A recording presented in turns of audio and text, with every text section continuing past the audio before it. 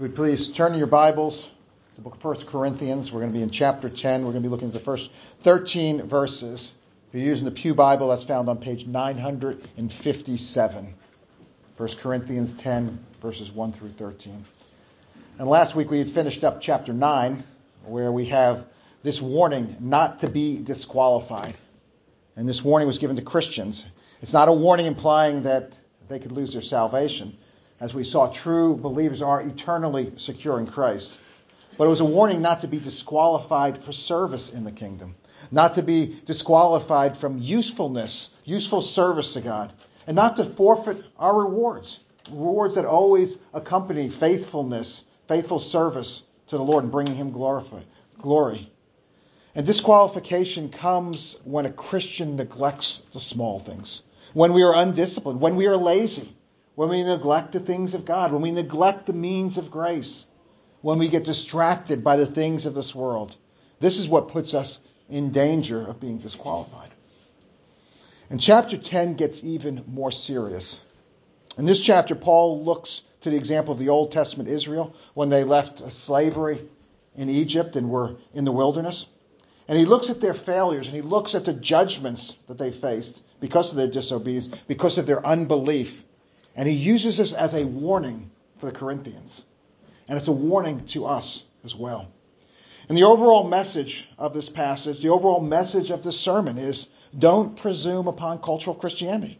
Don't presume upon the fact that one may outwardly participate in the things of God, with the people of God. Don't assume that this participation means that you know God, means that you are known by Him. Don't confuse association with conversion. Don't confuse a mere superficial involvement with the visible church as a sign of true regeneration, of true faith, of actually becoming a new creation in Christ. That's the message of the service. That's the message of this sermon. So 1 Corinthians chapter 10, verses 1 through 13. Brothers and sisters, hear now the word of the living God.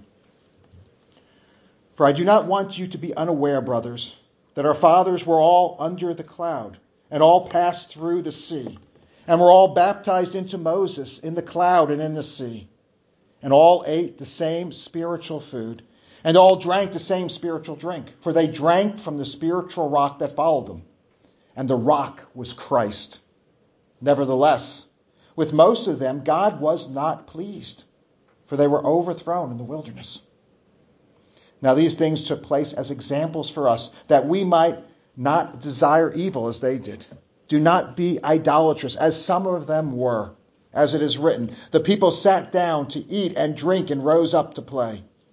We must not indulge in sexual immorality, as some of them did, and 23,000 fell in a single day. We must not put Christ to the test, as some of them did, and were destroyed by serpents, nor grumble, as some of them did, and were destroyed by the destroyer. Now these things happened to them as an example, but they were written down for our instruction, on whom the end of the ages has come. Therefore let anyone who thinks that he stands take heed, lest he fall. No temptation has overtaken you that is not common to man. God is faithful, and He will not let you be tempted beyond your ability. But with the temptation, He will also provide the way of escape, that you may be able to endure it. Let's pray. Lord, we need your Holy Spirit. I need your Holy Spirit. Father, I pray that you will speak through me. Give me the power. Give me your truth. Give me your conviction. And Father, each one of us, naturally our hearts are dull.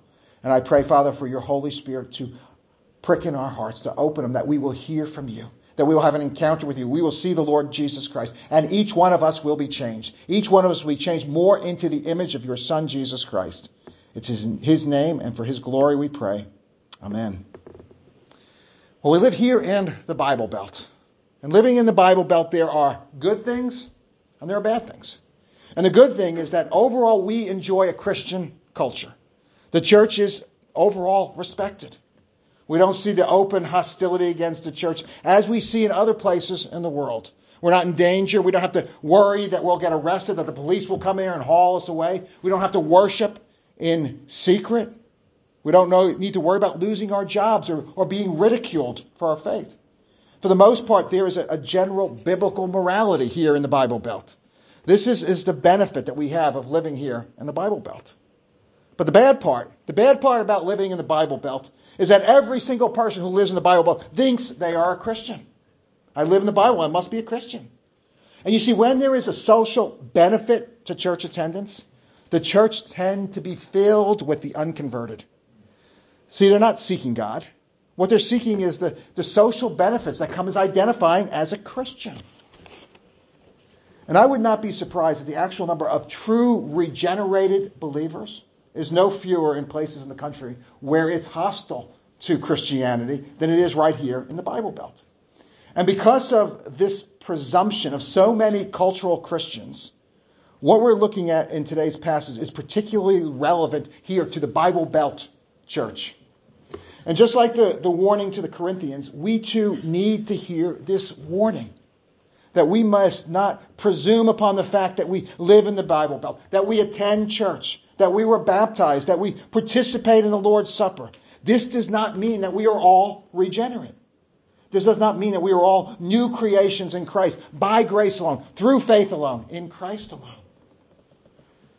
Paul addresses this presumption head on.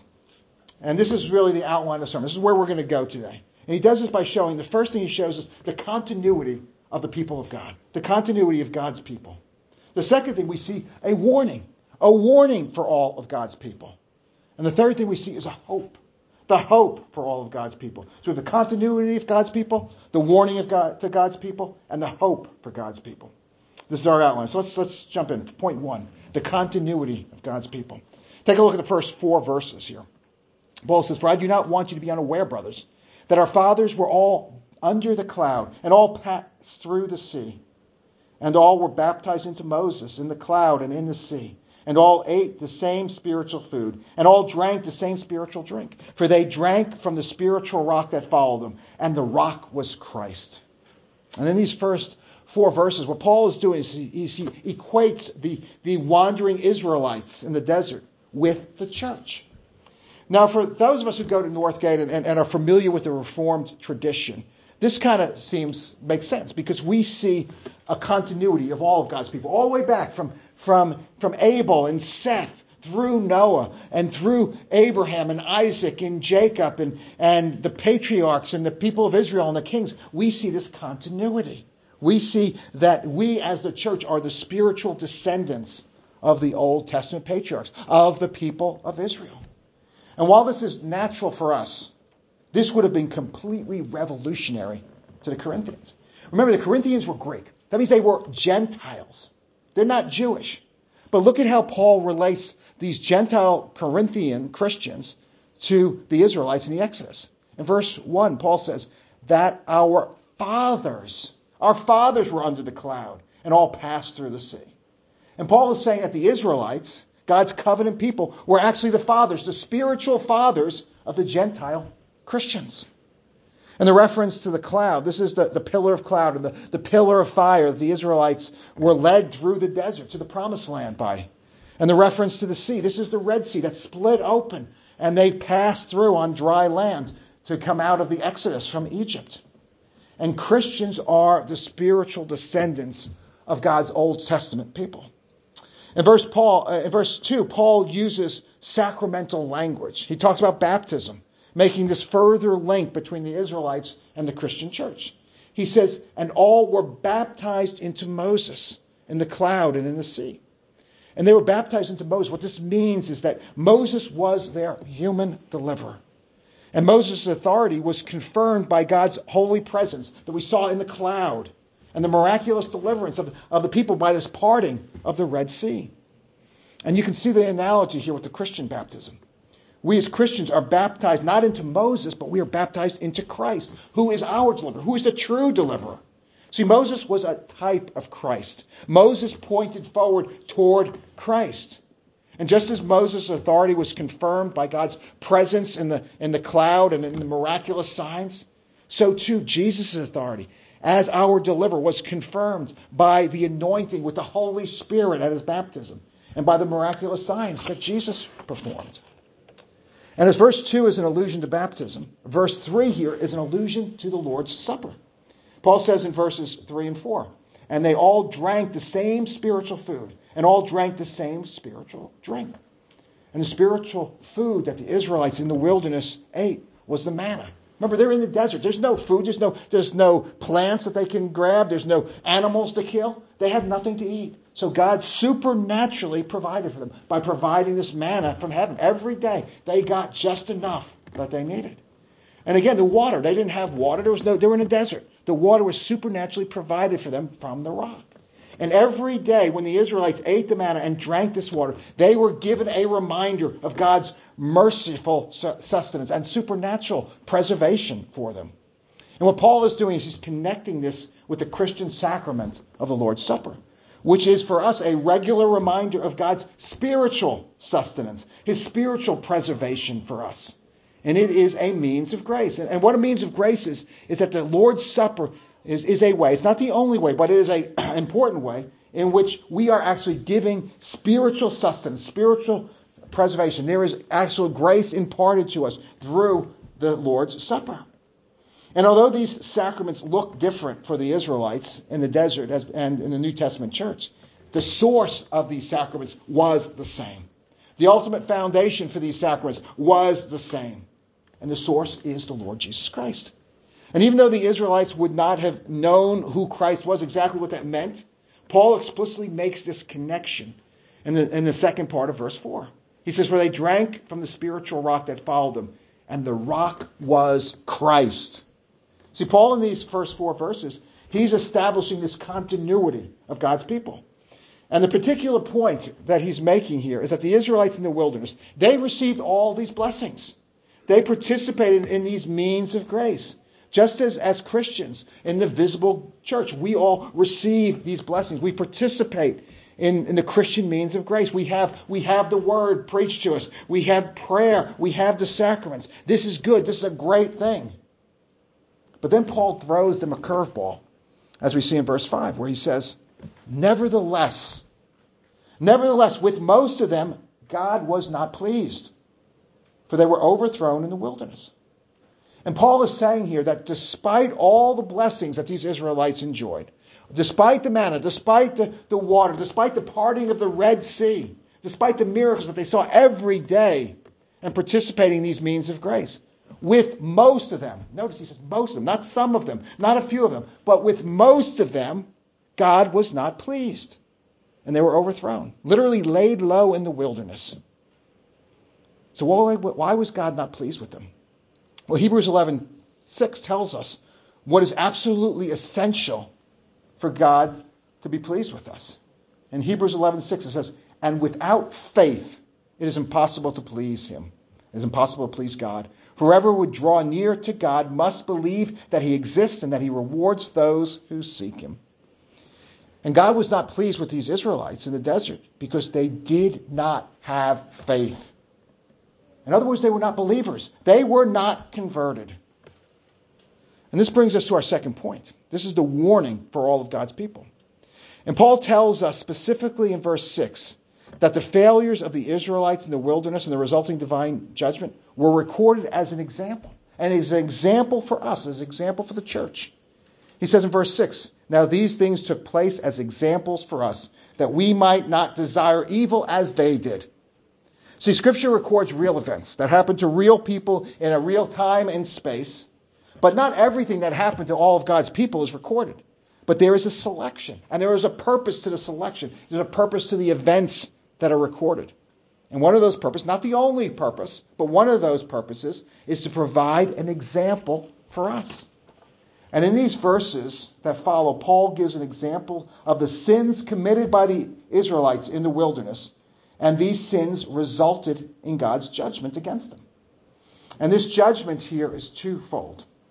The sins that are mentioned, idolatry, sexual immorality, putting Christ to the test, grumbling, these sins can be committed by believers as well as unbelievers. And when they're committed by believers, the result is not a loss of salvation, as we discussed last week, but the result is a disqualification.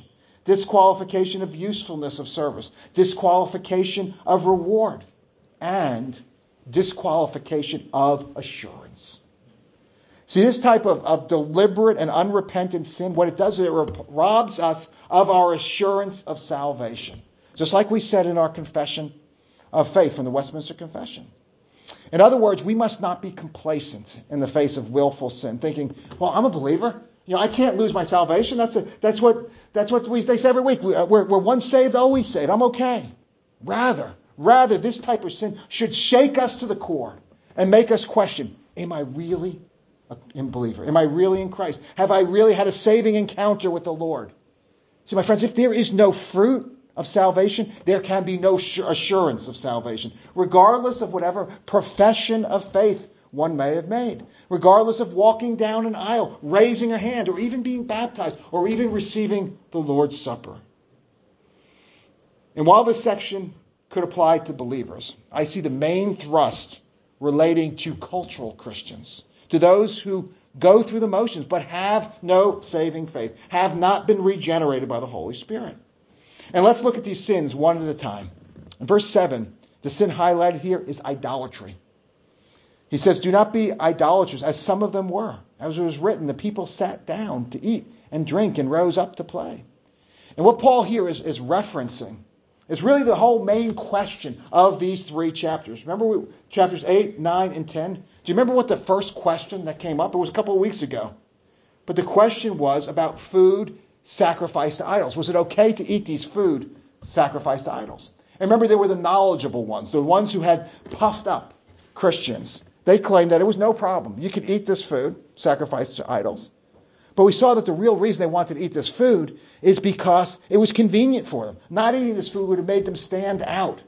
It would have been very inconvenient if they didn't participate. So they said, it's nothing. We know that there's only one God. We know that there's no real presence of these false gods, so it's okay for us to eat them. And that was their motivation. They wanted to eat them. And in chapter 8, Paul doesn't come right out and say it's sinful, even though the church had already made that determination at the Jerusalem Council, as recorded in Acts 15. And in 1 Corinthians 8, Paul sidesteps the issue and looks at a higher principle, a principle of loving the weaker brother.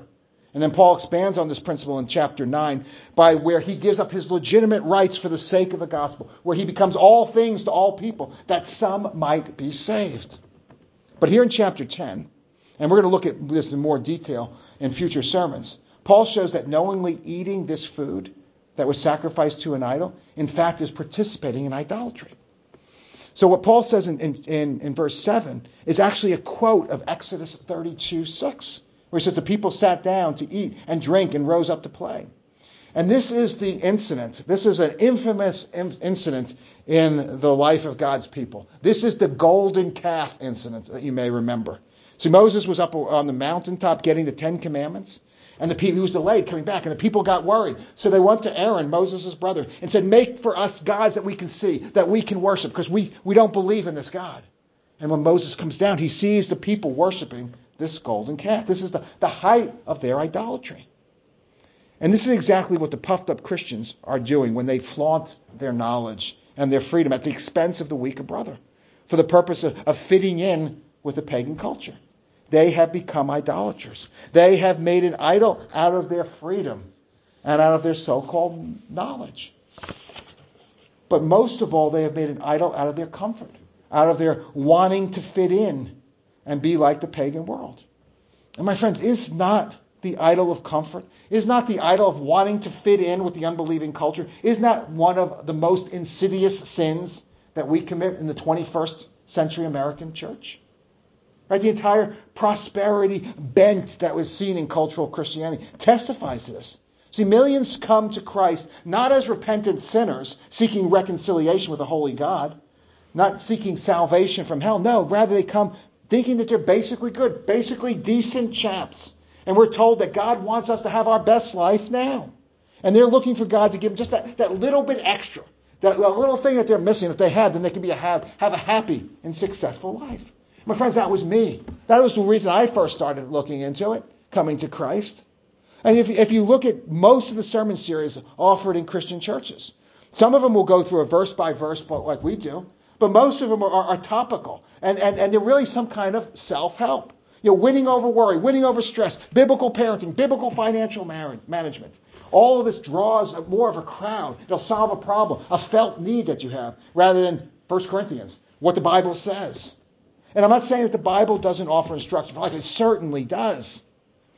But this type of marketing of God's word towards the felt needs, really what it does is it fosters this cultural Christian coming really only for the practical, only for the worldly benefits, and not for Christ himself. And this furthers the presumption that because they like God's gifts, they want to have their best life now, they think they actually belong to God. They think they actually love God. The next sin Paul addresses here is sexual immorality. We see this in verse 8. He says, we must not indulge in sexual immorality, as some of them did, and 23,000 fell on a single day. Wow. And this verse is a reference to Numbers 25. And here, some of the Israelite men were indulging in sexual immorality with prostitutes, with temple prostitutes. And some of you may know this was actually part of the religion, the fertility worship of the fertility god Baal. And basically said that the way you worship is go and see prostitutes and have sex with prostitutes. That was their worship. As a result of this wicked immorality, God sent a plague and it killed over 20,000 of them. Just get that over your mind. 20,000 were killed because of this. And we've discussed the topic of sexual immorality multiple times in our study of 1 Corinthians. But the bottom line is the Bible defines sexual immorality as any sexual activity outside the bond of covenant marriage between one man and one woman, period. That's it. That means premarital sex, extramarital sex, prostitution, homosexuality, pornography, remarriage after divorce, assuming you don't have biblical grounds, which is adultery and desertion. All of these are prohibited for the Christian. All of these are sinful. And you can just understand what the culture would think, right? What would people think if they heard what I said? They think I'm out of my mind, right? When I just said that. See, this understanding of sexuality, it is rejected by many, not just pagans. It is rejected by many who claim to be Christians. I remember watching two people. They were entertainers, and they were both saying they were Christians, and they were saying, no, you basically premarital sex. If that's what's right for you, homosexuality, if that's right for you, that's okay. God has nothing to say with that. And they're claiming to be Christians, professing Christians. My friends, what the Bible calls evil, these professing Christians are calling good. And what the Bible calls good, actually presenting what the Word says, they call evil. You see, this is what we see. These Christians are either seriously deceived or, more likely, they are not Christian at all. The next sin Paul lists is putting Christ to the test. We see this in verse 9, which says, we must not put Christ to the test, as some of them did, and were destroyed by serpents. And this here is a reference to Numbers 21, verses 4 to 6. I'm just going to read this for you. It says, from Mount Hor they set out by the way of the Red Sea to go around the land of Edom. And the people became impatient on the way. And the people spoke against God and against Moses. Why have you brought us up out of Egypt to die in the wilderness? Just like the text we heard earlier. For there is no food and no water. God provided food and water. And we loathe this worthless food. The food that God provided, they loathed. Then the Lord sent fiery serpents among the people. And they bit the people so that many of the people of Israel died. So how did these people put Christ to the test? Well, what they did is they spoke out against God. They spoke out against God's servant, Moses. They didn't like God's plan as revealed to Moses. They wanted to do their thing, things their own way, as they wanted them. And as such, they went after God's servant. They basically tried to intimidate Moses to do what they wanted, pressure him to do what they wanted. And this is the way they put God to the test. It's not putting him to the test to understand what he said. That's not what it's talking about. Not even putting him to the test in order to increase their faith. No, these things are not sinful. These things are done in faith. But what they did to put Christ to the test is that they challenged him. They challenged his authority. They challenged the authority of his word. They challenged the authority of his anointed servant. And how is this done today? Well, we do this today when we demand our own autonomy. When we see ourselves as a law of ourselves. We see ourselves as the final authority. We do this when we refuse to submit to God's word, refuse to submit to his clear commands, when we refuse to submit to his divinely ordained authorities that God has placed in our lives, in the family, in the church, in the civil sphere. And we do this when we put God to the test, and we will receive a severe judgment for this. And closely related to putting God to the test, we see in verse 10, nor grumble as some of them did, and were destroyed by the destroyer. And this grumbling is a reference to our Old Testament reading that Nathan read for us from Numbers 13 and 14, about the report of the spies and the grumbling of the people demanding to go back to Egypt, not wanting to go into the promised land. And this example really shows the essence of all the sins that we have looked at so far. And the essence of all these sins is unbelief. They didn't believe. The Israelites wanted to go back to Egypt because they did not believe that God actually could give them victory over the Canaanites. They looked too impressive, and they didn't believe God can do it. God wouldn't give them the promised land. They put Christ to the test because they didn't believe his word. They didn't believe that he spoke through his servant Moses. They committed sexual immorality because they did not believe that God's command about sexuality was actually what was in their best interest. Rather, they followed their own sinful lusts. They were idolaters because they did not think God was real. They wanted to worship something that they could see with their eyes. They did not have faith. As we're told in Hebrews 11, now faith is the assurance of things hoped for, the conviction of things not seen. And these Israelites faced these judgments because even though they participated in the blessings and the sacraments with the faithful Israelites, they did not personally believe. And it's this lack of faith that stands as a warning to the Corinthians. This is a warning for each one of us. See, at the end of the day, cultural Christianity cannot cut it. Just cannot cut it. And in verse 11, Paul reiterates the fact that these events from the Israelite desert wanderings are examples for us. Were written down to instruct the church. And this again stresses the continuity between the Old Testament saints and the church. But he also highlights in this verse a discontinuity. We see in verse 11, he says, now these things happened to them as an example, but they were written down for our instruction. That's the continuity. And here it goes, on whom the end of the ages has come. This last part, this shows the discontinuity, on whom the end of the ages has come. See, there is a discontinuity between God's people of the Old Testament and the church.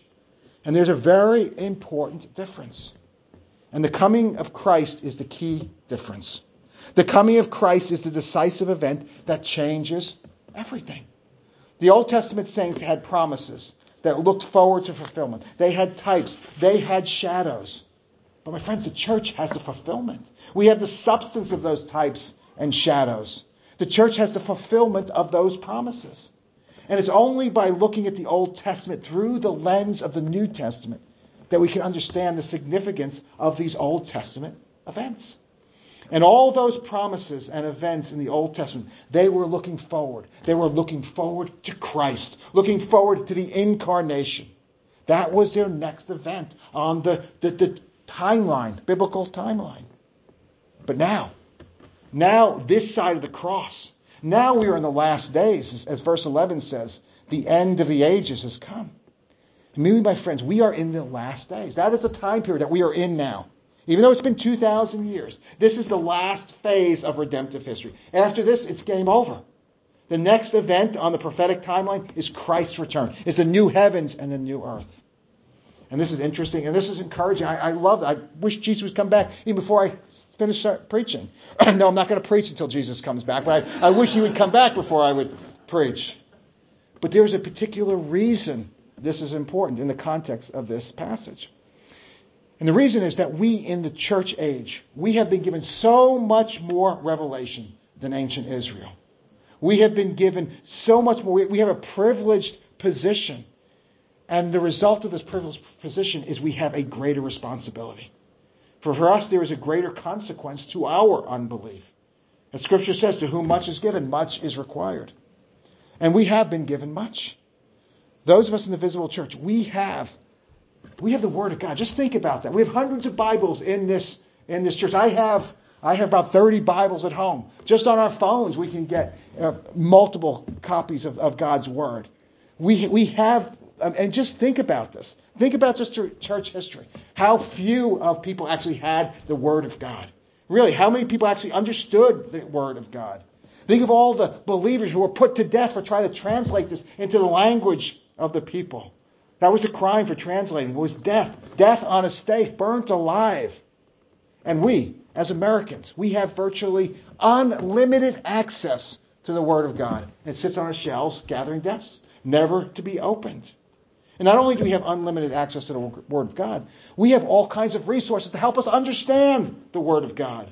Just on my phone, I can get the original languages, I can get lectionaries, grammars to understand what it's saying. I can get hundreds of versions of the Bible.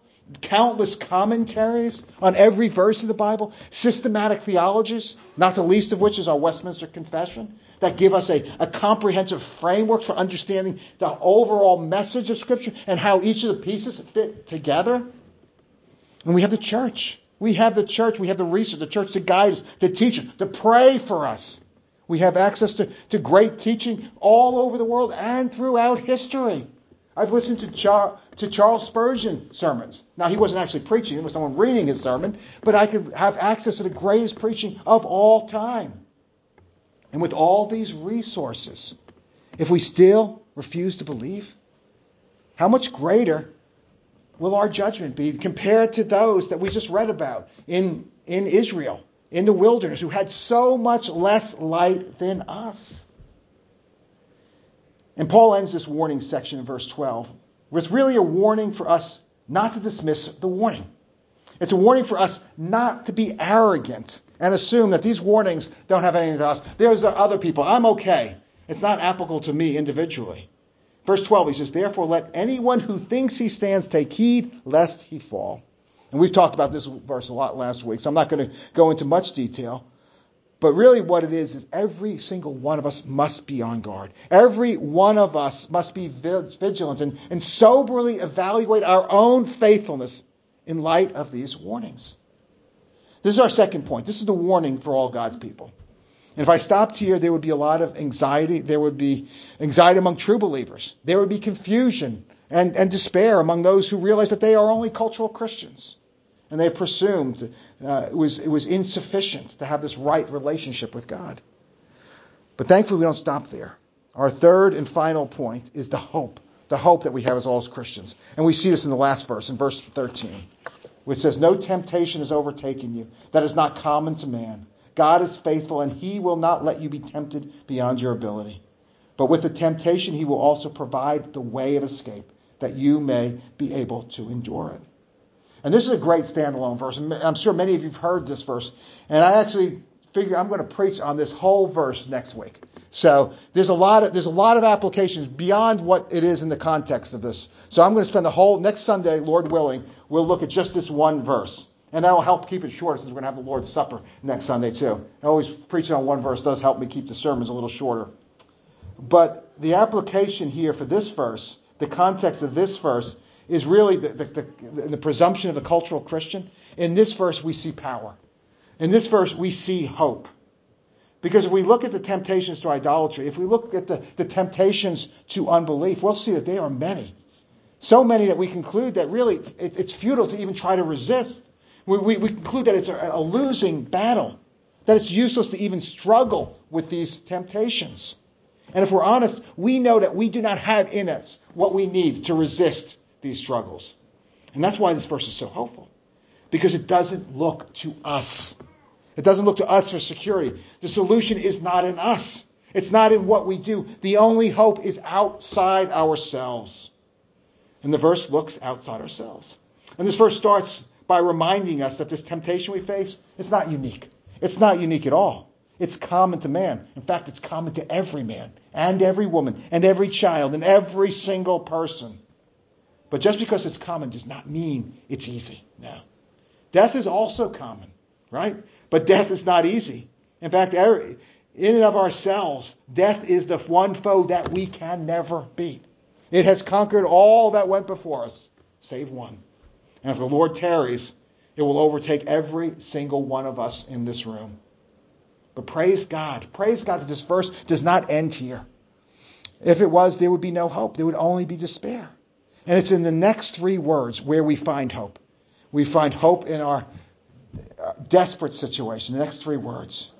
God is faithful.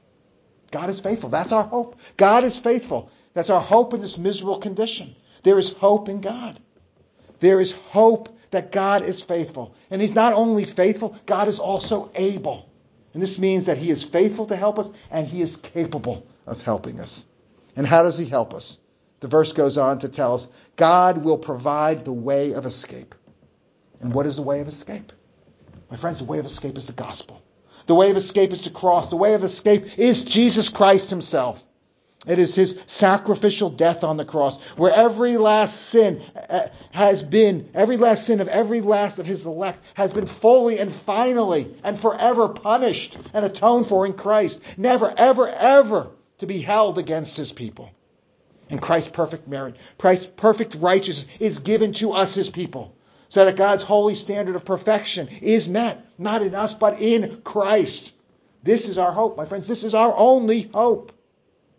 And if there are any here who have never accepted the offer of this free gift, any who are watching on the live stream who have never offered this, your only application is to come to the gospel. The only application of the sermon and all my sermons is to come to Christ now. Repent of any futile attempts to justify yourself and fall upon his grace. Scripture promises all who call upon the name of the Lord will be saved. And if you're a believer, remember the reality of who you are in Christ. Remember whose you are. You have been bought with a price. You are a new creation in Christ by grace alone, through faith alone, in Christ alone. This, my friends, is your identity. And you have not only been freed from the penalty of sin, as great as that is, you have also been freed from the power of sin in Christ. And your application is simple. Trust in this power. Your application is to live in this power. And by this, may we all put to death the presumption of the cultural Christian. Let us pray. Heavenly Father, we do pray for you. We pray, Lord, that you will allow us to understand the reality.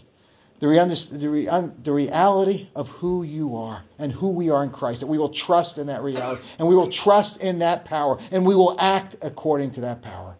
We pray in Jesus' name and for his glory. Amen.